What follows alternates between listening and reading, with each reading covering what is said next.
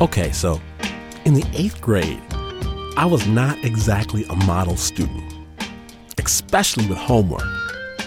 If I couldn't get it done in the 15 or 20 minutes I had in the morning before school, then chances were not good. And one day, I rolled into Valleywood Middle School and quickly realized there was a problem. A big assignment was due that morning. We were supposed to conduct an in-depth interview with a senior citizen and write a report on the exchange. Miss Carver gave us 3 weeks to do it, and I hadn't done anything. Not one sentence. But there is nothing like blind panic to inspire heroic efforts. There was no time to actually interview a real person, so I made up a person who could have been real and interviewed him instead. My masterpiece was entitled, Times They Sure Have Changed, an interview with Mr. Claude Johnson. It began with Mr. Johnson remarking that, indeed, times, they really have changed over the years. Why, it used to be you could get 2 licorice pop for a penny, but no more. Mr. Johnson had a lot to say. The buildings, why, they've gotten so big. And the cars have gotten so fast. Oh my, concluded Mr. Johnson, times, they sure have changed. The end. All right. Now, I may have neglected to mention one part of the interview. You see, in my paper, in addition to times sure have changed and the price of licorice, Mr. Johnson made a startling admission near the bottom of page 3. He said that he and his friends love nothing better than chasing black boys down and beating them with sticks. Mr. Johnson marveled. Wow, those black boys could run. Mr. Johnson later admitted that it was a terrible thing to have done, and he sure was sorry about that. Why did Mr. Johnson do these terrible things? I do not know. But at the end of the first period, I proudly turned in my paper just like everybody else, and 1 week later, Miss Carver began class by congratulating us on the fine work we did on the senior citizen interview. In fact, she said some of the papers were so moving, so inspiring, that she forwarded them on to the superintendent for special consideration. Well, Miss Carver did pass my paper on to the superintendent. And yes, the superintendent's interest certainly was piqued.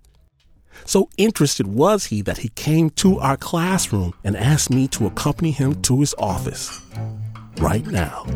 And I was like, uh-oh, the gig is up. Mom and Dad are going to be ticked. He walked me to his office. He asked me to sit down. And then the superintendent told me that he wanted to award my paper a special academic honor.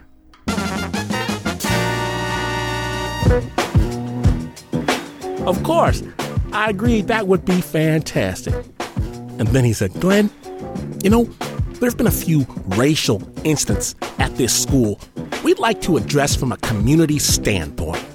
Your interviewee, Mr. Claude Johnson, had some very interesting things to say about the whole race question. I want him here at the school to address a special student assembly. Lord have mercy. The superintendent wanted to meet Mr. Johnson, but of course, that could never happen. There was only one thing to do.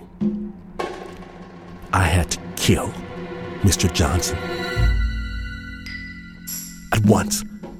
But before committing the murder, I set up his demise. Yes, sir, Mr. Superintendent, sir. I will certainly ask him, but I must tell you, Mr. Johnson is really, really old and weak and frail and cold. He's always cold, and he said that he didn't know if he had very much time left. That's what he told me, but I will certainly do my best to bring him to the school. and I left. I waited 2 days. Then I knocked on the superintendent's door. My eyes were puffy, my voice halting. Yes. There's been some bad news, Mr. Superintendent, sir. Mr. Johnson passed away from a terrible disease. Terribly painful, but sudden, very, very sudden. Of course, he won't be able to come and speak to the school. I'm okay, but thank you for your concern. I walked away, and at first, I felt kind of bad. I did. But later, it occurred to me that it was their expectations of me that made them believe what they wanted to believe. And that's what brought Mr. Johnson to life, Snappers. Not some lazy 13-year-old kid, no. They say you can't judge a book by its cover, but we do it all the time. Sometimes things are just as they seem, but sometimes you have to take a closer look to understand what's really going on. Today, on Snap Judgment, from PRX and NPR, Face Value. Real stories from real people forced to step back, reconsider, and wonder if they have painted someone with the wrong brush. My name is Glenn Washington, and you're listening to Snap Judgment.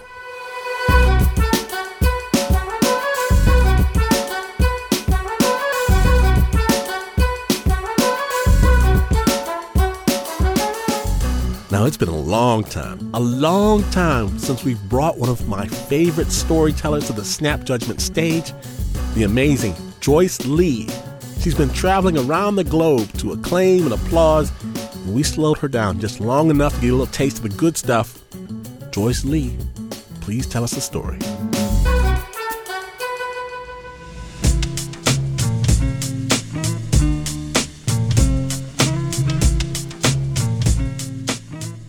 I was 14 years old and built like a carefully stacked brick house, but you would never know it by the way I dressed. Every day I wore skirts to my ankles and shirts at least elbow length. I had thick glasses and hot-combed hair. I was a hardcore Christian. And by hardcore, I mean I carried a Bible in my backpack to read for fun during lunchtime. I didn't swear or indulge in any conversation I felt Jesus would not be welcome to if he were in physical form. I mostly hung out with kids from church, and every day I went to church. And so every day I saw Tim. Tim was my pastor's son. He was honey-skinned, dark brown eyes, a huge afro with a pick in it, saggy pants, shirts 3 sizes too big with perfect teeth and purple lips from all the cigarettes I saw him smoking. He was only a year older than me, but he stood over 6 feet in height. Each day I saw Tim, and he would greet me with this sneaky smile and slick tongue. Hey, pretty. I'd huff and roll my eyes and think to myself how disrespectful he is to dress like a thug in his father's church. I ignored him, and he'd laugh and yell, "Hey, pretty, I'm gonna get you to say hey back to me one day. I'm working on how." And as he cackled, I'd take my seat in the pew and listen to his father warn me against boys like him. Naughty boys with low pants who didn't take nothing but drugs and alcohol seriously. Church mothers would tell me about boys like Tim. They say they were only good for kids in sorrows, and I listened to the church mothers because they seemed to have plenty of kids in sorrows. So I made it a point to stay clear of Tim. Until one day at summer school, I passed by Tim on the schoolyard before the first period bell rang. As soon as he saw me walking past, he said, "Hey, pretty." Me and 2 other girls turned around. "Hey, Keisha and Diane, I ain't talking to y'all ducks. I'm talking to the girl with some pretty browns behind them glasses." It was the first time a boy my age had called anything about my face or glasses pretty. "Come with me for a sec. I want to show you something." I began to walk away, and he slid in front of me and said, "Come on, church girl. You ain't got to trust me to believe in your Jesus. Won't he protect you and destroy me if I mean you harm? Test your faith and come with me. I got something I want you to see." He walked, and I began to follow. The more I followed, the more my mind prepared what I should do if he were to attack me, or set me up to be teased by him and his friends, or try to get me to do drugs and drink alcohol with him, or try to rape me. Yeah, that's why he called me pretty, so he could earn my trust and hurt me later. I prepared myself for the attack. Tim opened up a door to a dark room. I looked around and there was no one else in sight. I said, Joker, show me what you got to show me while we outside. I can't, said Tim. It's something I don't want to show nobody but you. He kept walking inside, and I stayed outside and became afraid of his plot. So afraid my eyes began to water. If it's something to see, why is it so dark in there? What can I see in the dark? Tim really looked at me, spotted the fear in my eyes. You think I'ma hurt you, pretty? My name is Joyce, Tim, I said, trying to toughen up. Yeah, and that's pretty on you, too. He snatched my wrist and closed the door behind me and let me go. I heard his footsteps walking away, and then I heard a heavy chair drag. And then Tim played piano.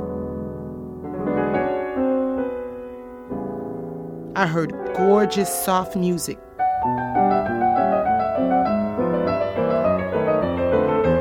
I almost swallowed my tongue in surprise to witness this soft talent coming from such a hard exterior as Tim's. The more Tim played, the more I felt romanced, because I realized in the same respect I didn't deserve to be hurt, I also didn't deserve his vulnerability about his secret talents and this secret space. Tim continued to play until we heard the school bell ring.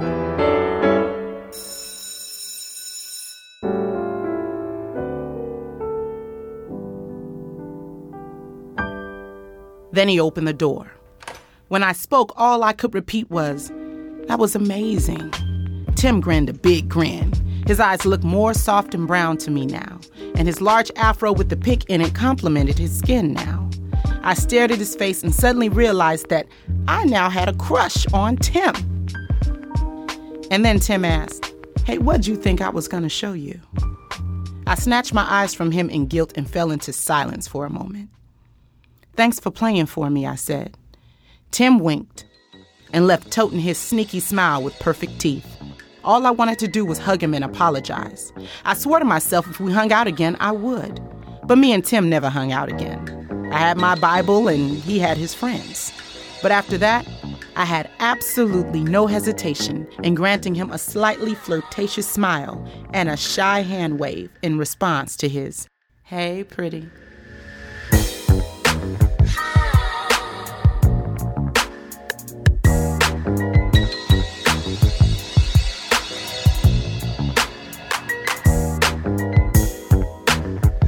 Thank you very much, Joyce Lee. We're going to have a link to all that is Joyce Lee on our website, snapjudgment.org. Joyce has got a brand new album out. I've had it on repeat on my electronic music device player thing. And that sound design, the sound design you've just heard was done by the maestro, Snap's own Pat Mesiti Miller.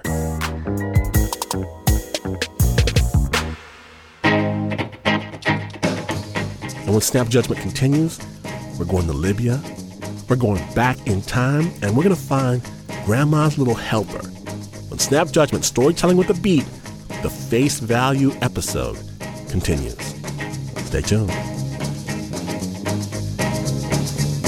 You can't judge an apple by looking at a tree. You can't judge honey by looking at the bee. You can't judge a daughter by looking at the mother. You can't judge a book by looking at the cover. Oh, can't you see? Oh, you misjudge me.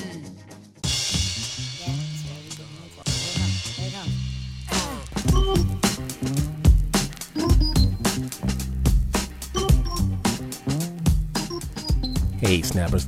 This is Glenn, and I'm taking a short break to ask for a favor. If you appreciate the hours upon hours of Snap Judgment storytelling available free of charge, please let someone know. On Facebook, on Twitter, on your blog, however you want to do it. Knock on someone's door letting someone know lets us keep making this show. I appreciate it. Thank you. And much love.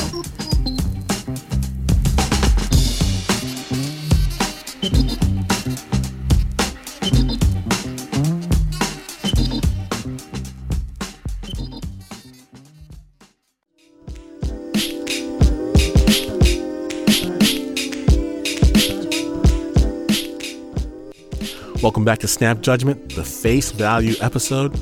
And today we're exploring situations, people, circumstances where things may not be as they appear. And Snappers, you know this is not the news, but sometimes we get to share stories from some of the brave journalists working on the front lines. Our own Anna Sussman spoke to Gaith Abdulahad, an Iraqi-born war correspondent who's covered conflicts from Afghanistan to the Sudan. He worked for the British paper, The Guardian. Anna spoke to Gaith after the revolutions that have come to be known as the Arab Spring.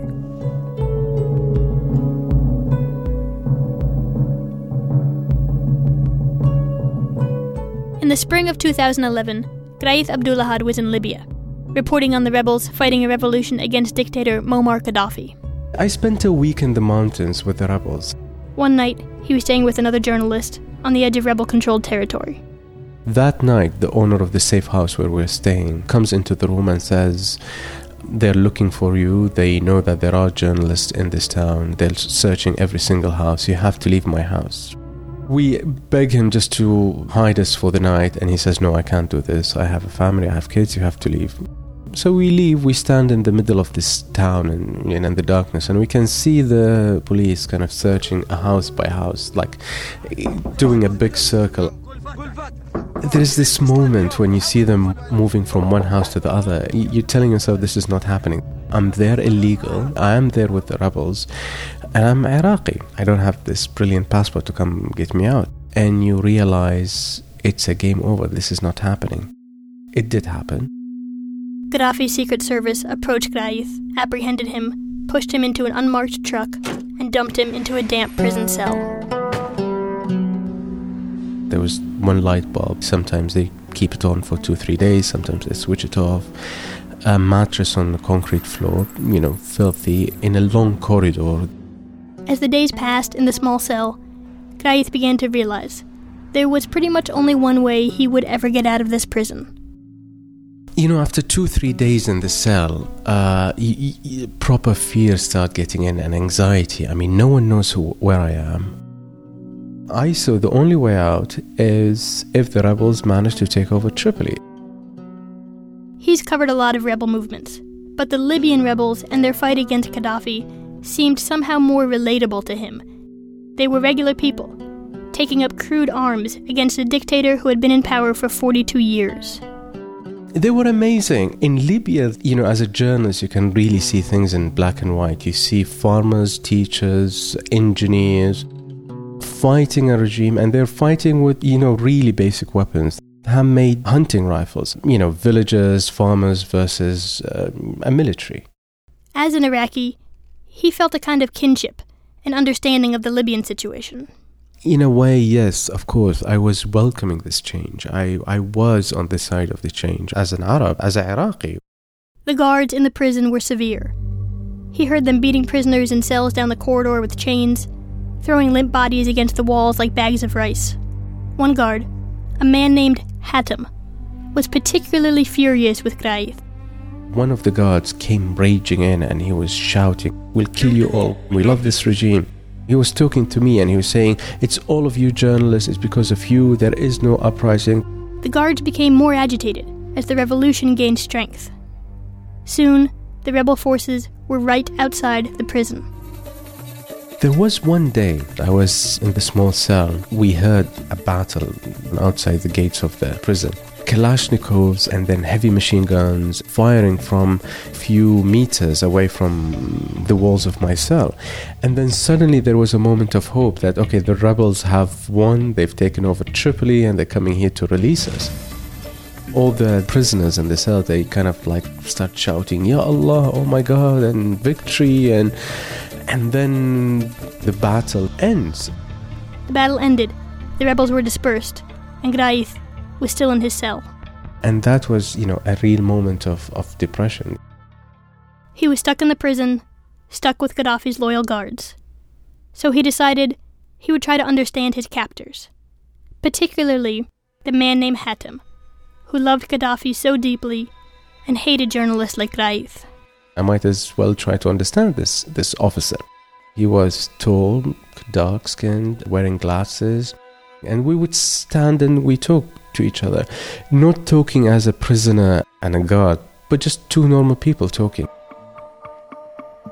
I knew two things about him only, that he, as a security officer, he's not scared of the rebels.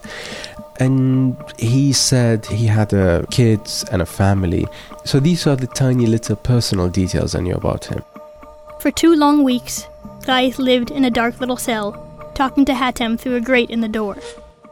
And then one day he was told he would be freed. His newspaper, The Guardian in Great Britain, had negotiated his release and managed to get him on one of the last flights out of Libya. 4 months later, the rebels finally took the capital. This is the moment so many Libyans have been waiting so long to see. And it is over. The rebel forces and their supporters now running freely. The day Tripoli fell, Graith called his editor. He wanted to return to Libya. There was one man he wanted to find, his former guard, Hatem. Graith made his way back to the capital, and with a little investigating, tracked down Hatem's house in a suburb of Tripoli, and knocked on his door. I knocked at his house, he opened the door. It was very funny, it's like meeting an old friend. And seriously, it was like meeting an old friend. There was this point of, can I call it camaraderie? He started laughing, and how are you, and how have you been, and how did you find me? And it's very, very, very strange feeling. I realized at that moment why I was trying to find the officers again. In a way, it's a vindication. Look at me, I was a blindfolded prisoner in a tiny little cell under your mercy. Here I am back as a man standing in front of you. We're equal. Then we drive around Tripoli and we go have dinner, we have fish on the sea. And in driving around the captured capital, as the sun began to set, they were stopped. Over and over, at rebel-controlled checkpoints. And Graith noticed something about his former guard. Every time we approached a rebel checkpoint, he would really tense up, eyes kind of squinting and pursing his lips, forcing a smile on his face and forcing himself to be polite. It's like the big cycle. Here's a guy who only a week earlier would have put all those guys in jail in a cell. People would be shivering in front of him. Here is this man kind of driving around Tripoli like a scared cat. He understood Hatem's fear. Graith had spent some time that week with the newly victorious rebels. I went out with the rebels. They raided the houses. People would be screaming, scared. And I was thinking, how easy can people change from being the victims to becoming the victimizers, from the oppressed to become the oppressor? In the courtyard of his former guard's house, drinking tea amid a city still smoldering with civil war, Graith found himself walking a curious line. When Saddam Hussein was first toppled in Iraq, Graith thought all of Saddam's supporters should be punished. But then he learned better. After the regime change in Iraq in 2003, I was such an airhead. I was like, oh, all of you people who served Saddam Hussein, you deserve to go to Siberia. And then I learned how stupid that was. And I learned how much you pay for an idea like this. It's these ideas that created basically the civil war in Iraq. Sitting with Hatem, I did feel sympathy for the guy. It's very easy for me as a journalist trying to cross into Libya and see the black and white. And then when you come there and you see the former rebels behaving like oppressors, who is to say, Mr. Hatem, you're an evil person and you should go to jail? Where is the black and where is the white? So then suddenly everything is different shades of grey.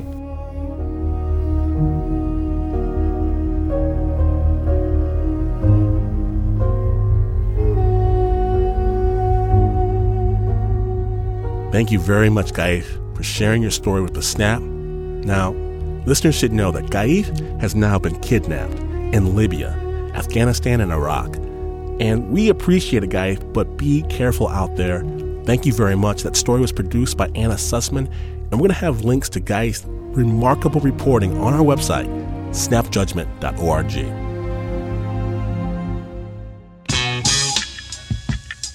And now, our next story from Snap's own Stephanie Fu. She interviewed Emil Klein about a situation he recently ran into where things initially looked one way before turning into something else entirely.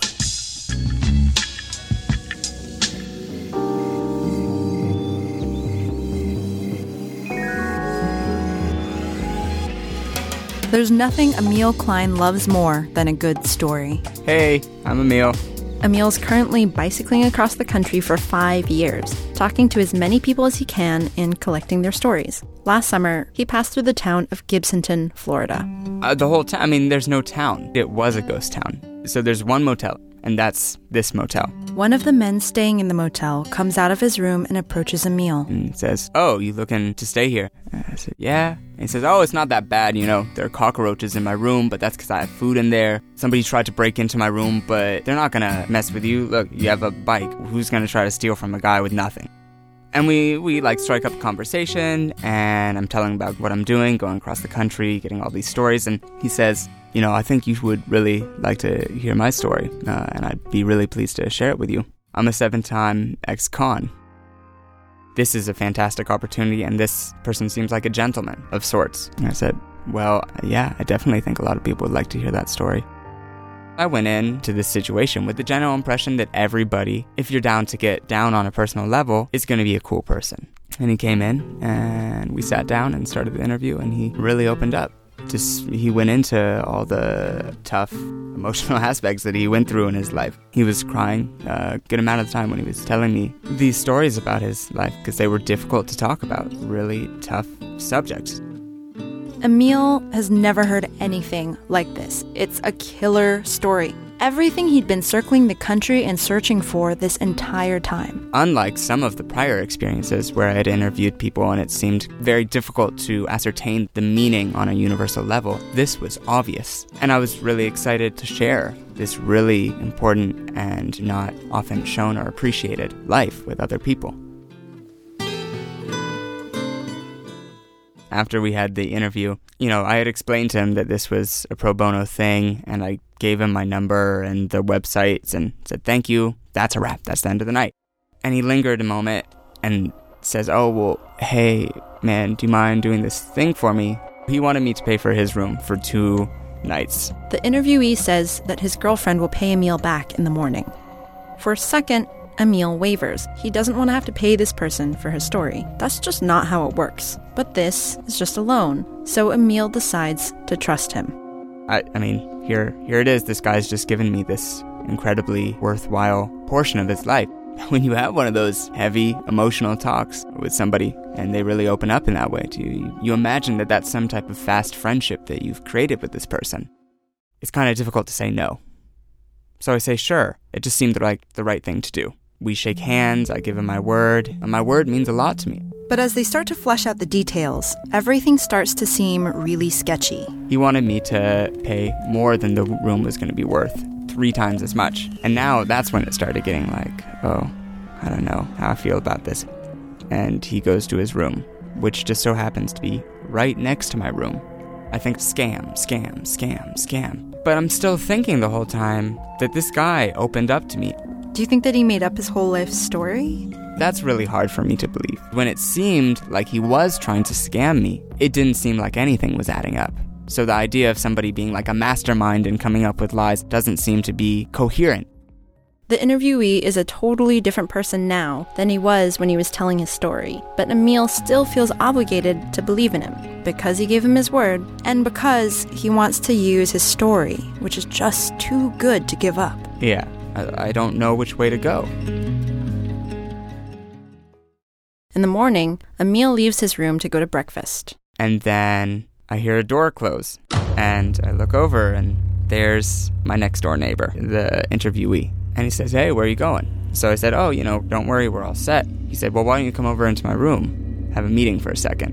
So I walk over to his room. He sits on his bed, and I'm standing by the door, my hand on the doorknob.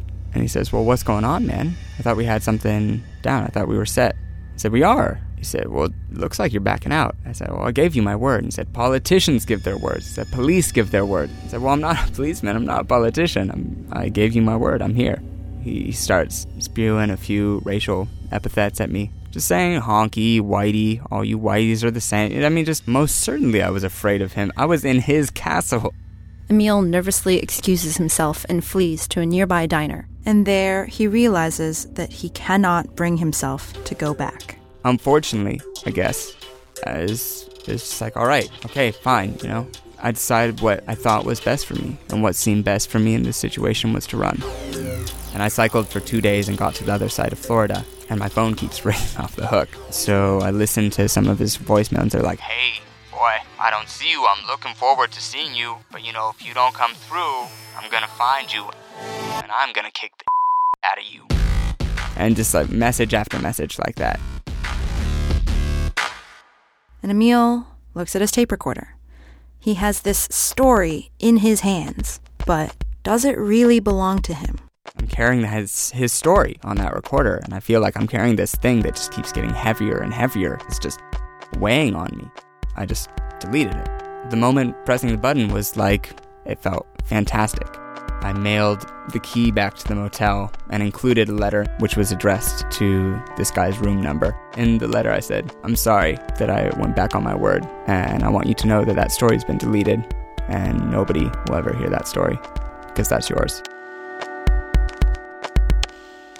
So, can you tell me even one tiny detail about what he did, or, you know? So the idea of doing that is just infeasible to me. You're going to let this be the greatest story never told.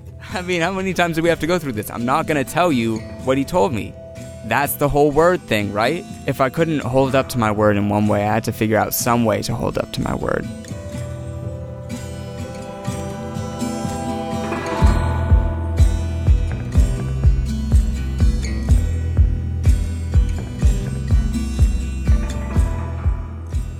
Now, Emil Klein has a fabulous job. He travels the country on his bicycle in search of the perfect story. We'll have a link on Emil's organization, Your US, on our website, snapjudgment.org.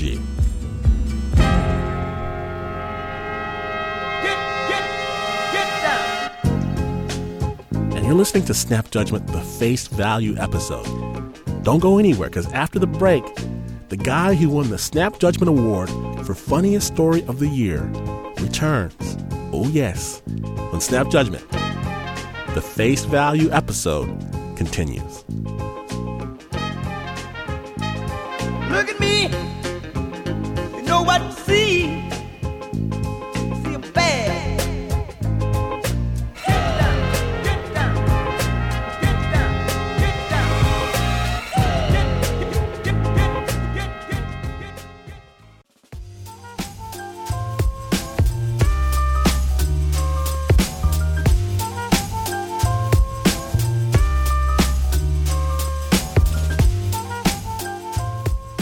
Hey Snappers, however you listen to Snap Judgment, on the NPR app, on iTunes, on Stitcher, however you do it, please write a review. Tell them why you dig the Snap. It does us a world of good. I appreciate it. Peace out.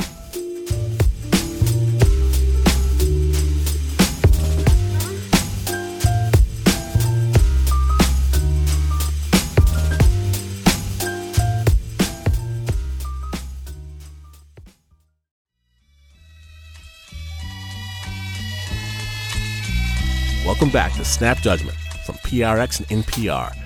My name is Glenn Washington, and on today's episode, Face Value, we've learned that some things are not quite as simple as they seem, but sometimes the issues are black and white.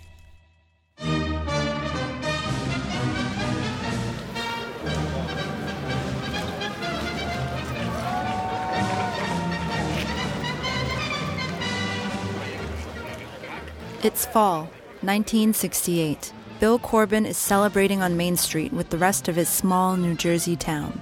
Usually after a victory during football season, we would have a little victory parade through town. And this young white girl reported that some black kid had grabbed her butt. and she turned around and just named the first person that she seen. So the police arrested Thomas Pollard, who we call Tudabug. But he wasn't the one that did it. So he was arrested, prosecuted, jailed for it. He was in there for a couple of years. I had no faith in the system after that. You can no longer depend on the man downtown to take care of business. The 60s were a turbulent time in the country, civil rights era. I just didn't get along with white people because we had no interaction outside of sports. I've never really sat at the same table and broke bread with a white guy or a white girl. Basically, it was them against us. When Martin Luther King was murdered, well, everybody loved him, as you well know. And once he got killed, the anger just set us teenagers off. So we just went to school and decided we just ain't taking this anymore. That was basically the first incident of violence at that high school. We just started running up and down the halls, threw the door open to the classroom, and told any black person in there, said, "Come on, time to go." And they just got up and came with us. We ran the school, just hit anybody that got in our way, including teachers. One person got a broken jaw, a lot of cuts and bruises, and one teacher had a heart attack. He went down, and they just stepped over him and kept on going. By the time the state troopers came, the fight had ended. They tried to question Bill, but he could only think about his friend who was wrongfully arrested. I had nothing to say to anybody in power. Nothing. After the riot, Bill noticed that his teachers and classmates treated him differently. It happened to change things in the school because all of a sudden now we weren't taken for granted anymore. I mean, all we wanted was some type of respect and recognition. And before then, we weren't getting anything. But I really did want to go to college to try to better myself and to better the black race. I went to Glassboro State, and I really got to worldly politics, and that's when my love of the black power struggle really came to the light in my mind. We take care of our own. We must love black people, we must love black people, we must love black people, we must love black people. Bill really did get his opportunity to take care of his own. It all started with a punch. There was a major fight at one of the fast food places between the blacks and the whites, and the blacks got the better of the white guys. The black kids involved in the fight ran back to their dorm, Hawthorne. In the meantime, the white community heard about the fight, and things started getting out of control. It divided the whole town, maybe thousands of people. An angry mob formed and went to Hawthorne, looking for revenge. Bill lived in Hawthorne, and so he helped take charge of the situation. He ushered black students from all across campus into the dorm. And we gathered everybody inside, and then we just took over the dorm and just held it down. They basically told the white people in the dorm to leave, and they just had to get out. Black students barricaded themselves into the dorm and watched the mob approach. You got to the window, and here's people coming across campus, cars and trucks pulling up. It was white folks coming from everywhere. And we were outnumbered. They were threatening to kill any and everybody who came out of that dorm black. We should burn this down. We should burn that down. And, we just thought it was going to be over in an hour or so, but there was so many people who just kept coming up and coming up. What they didn't know is that let's just say we had picked up some artillery, some guns, shotguns and pistols. They were ready to protect their friends who were involved in the fight, no matter what it took. We weren't going to just turn over a couple of friends to them. No, you come on in and try to take them. Come on, bring it. You want a piece of me? Here it is. The police rolled up, but Bill and his friends refused to talk to them because they had no idea what would happen to them if they left the building. We did not trust the Glassboro Police Department and or the state troopers, not at all. Profiling existed completely then. We'd been there, done that. At first, Billy tried calling more friends for backup, but then the phone lines went dead. They cut the phone lines to the dorm. They had a couple of large megaphones, they had the spotlights and everything else. The dorm was surrounded. Hell yeah, I was afraid. Very afraid. Wrong spark. You could have gotten some college students killed, including me. Then all of a sudden, here comes the National Guard. The National Guard dispersed the crowds and tried to communicate with the students inside Hawthorne. At first, Bill and the others debated what to do. The National Guard wanted them to leave the building, but they were sure that if they did, they would be arrested or beaten. They expected the system to fail them, just like before. For 3 days, the National Guard waited for them to make a decision. They didn't force their way in. They used great restraint. They really did. That restraint impressed the students, so they finally agreed to talk. We let the negotiators in. Like Martin said, if you try to talk things out and instead of fighting things out, maybe things will work themselves out. Then there was questions asked and conversation between the guys. I mean, look, let's just end this and get on back to the business of being a college student if they're going to let us. The students agreed to leave the building if no charges were filed against them for their standoff. They opened the doors, braced themselves, and come on out, and just walk. We ended the siege peacefully. It was the last thing Bill expected, that the man would actually be on his side. We had a mob of white college students. They could have killed us all. For the National Guard, to let the whole thing just end without any more violence, I think it was pretty remarkable on their part. That I really learned a lot. And through negotiations, yes, things can happen. Things can change. Things are ready to be changed, but you have to talk. Things are changing. Things are changing. Yeah, things are changing. If I had to do it all over again, I think I'd have been the passive person that I am now. Instead of just taking my fist out on people now, I like to talk now instead of fight.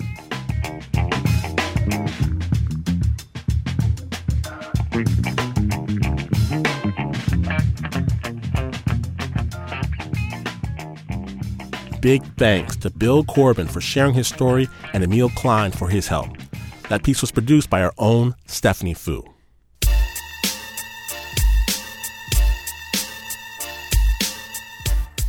Now, regular snap judgment storyteller Josh Healy is the kind of young man that mothers around the globe wish their daughters would bring home. He's good, kind, law-abiding, the kind of fellow that would do anything to help someone out of a jam. And this story was recorded at the Mill Valley Public Library Naked Truth Night. And just a warning to sensitive listeners, this next story does contain references to a substance that is illegal in certain jurisdictions. Josh Healy, take it away.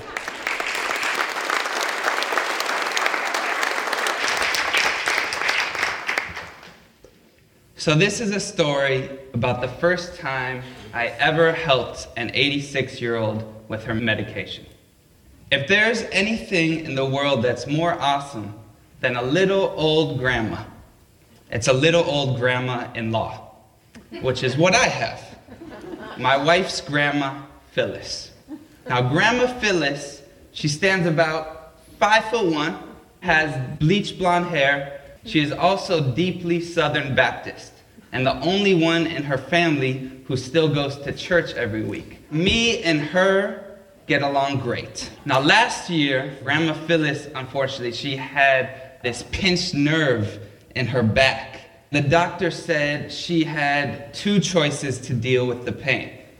She could either get the normal prescription painkillers, or she could get a prescription for medical marijuana.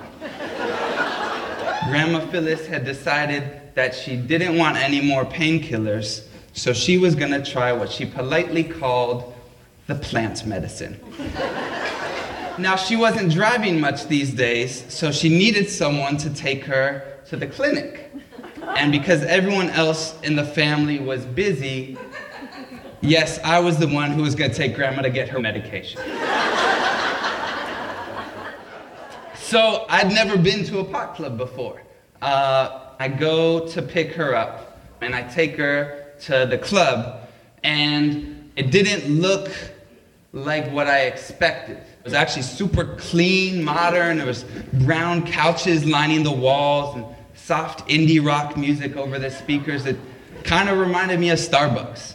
And so we go up to the counter, and the clerk's standing there, and he's this nice tall guy, and he's got these like Buddy Holly glasses and a ZZ Top beard, and he's just super cool, and he's just like, so, can I help you two? It's me and Grandma Phyllis. And I can tell she's a little nervous, so I take the lead. And I'm like, yeah, trying to get something for my grandma-in-law? And the guy is like, sure, no problem. Can I see your prescription? So we hand it to him. He takes a look at it, and then he goes into full salesman mode. He's like, well, all right, ma'am. These are our different options. You've got purple arugula. We've got Eureka's Envy. We've got Rainbow's Revenge. But this is what I would recommend for you right here, ma'am. This is called Grateful But Not Yet Dead.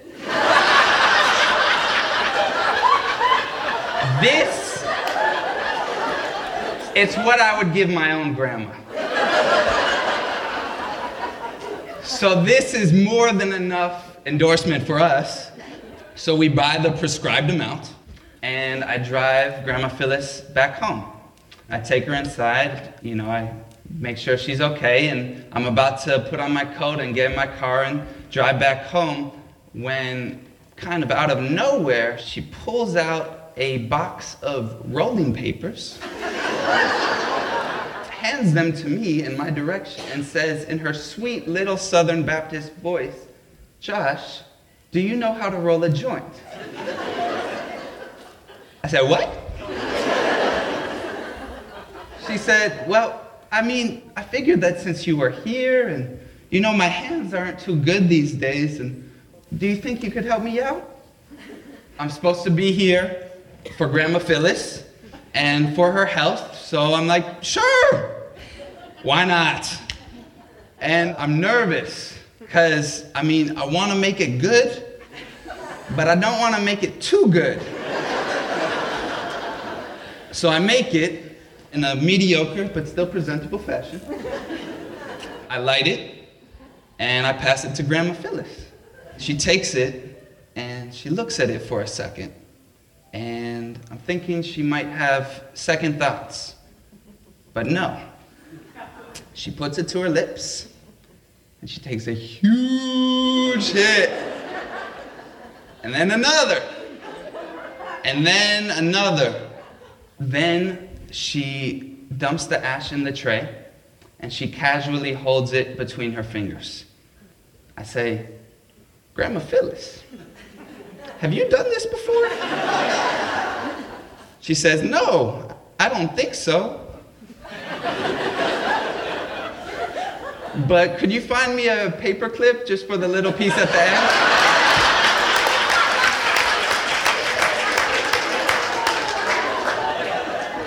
"15 minutes later, we're sitting on the couch, sucking on butterscotch candies and watching reruns of Golden Girls.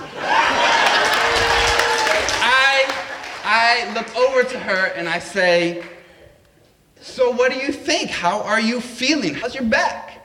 And she says, you know what? I don't feel any pain right now. It seems to be working. I'm like, yes, this is great. Medical marijuana actually serving a medical purpose. Grandma Phyllis is feeling better, and I'm feeling great about helping her out. So I'm just about to go put on my coat and leave again when she stops me and she says, you know, Josh, I'm probably not going to need all of this. It's too much for me. Would you like to take some home? I think about it for a second, maybe two, and smile and say, no, Grandma, my back is just fine. Thank you all very much.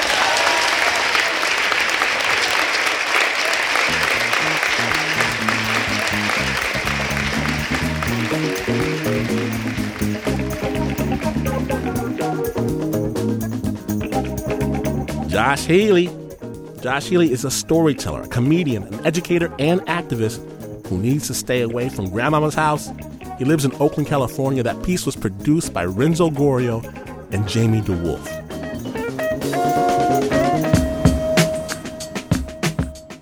Now, you have reached the end of the Snap Judgment episode, but don't be sad and blue. Hours of Snaptastic storytelling, movies, pictures, full episodes waiting for you right now on our website, snapjudgment.org. Share some Snap with your loved one. Our Facebook, Snap Judgment.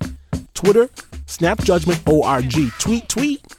Now, Snap Judgment was produced by myself and the funkiest crew at the Earth, Wind, and Fire concert. Always remember and never forget the Uber producer, Mr. Mark Ristich.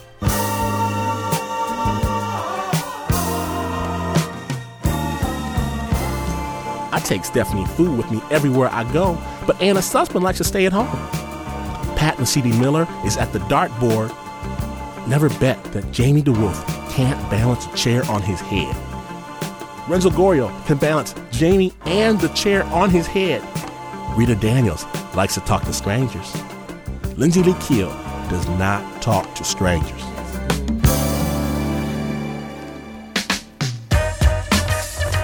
Okay, so have you ever gone to a seedy area, found the grittiest dive bar you could, sat down in the back and watched some Johnny come in, order a tall glass of milk, and please put some ice cubes in it? Don't tease. That's just the Corporation for Public Broadcasting, trying to keep it real. Put some ice cubes in your beer and don't let the bad guys beat them up. PRX, the Public Radio Exchange, takes the public and the media and serves them up with a twist of lime, baby. PRX.org. Now, even though this is not the news, in fact, you could go to your friend Barney's house. You could talk to your friend about the Face Value Snap Judgment episode you just listened to. You could say, Barney, some things are really not as they seem. You can't just accept stuff at face value. And Barney, there's something I've been meaning to tell you for a long time. You see, a long time. You see, I think you may find me a simple man, Barney. A simple man who doesn't notice when somebody sneaks through my back door talking to my wife when I'm away at work. I just want to ask you something, Barney. The next time you come to my house when I'm not home, could you do me a favor, Barney? Could you please not eat up all my pistachio chip ice cream? Could you do me that little favor? Barney, you could have that crazy conversation and say all that to your neighbor Barney, and you would still not be as far away from the news as this is. But this is NPR.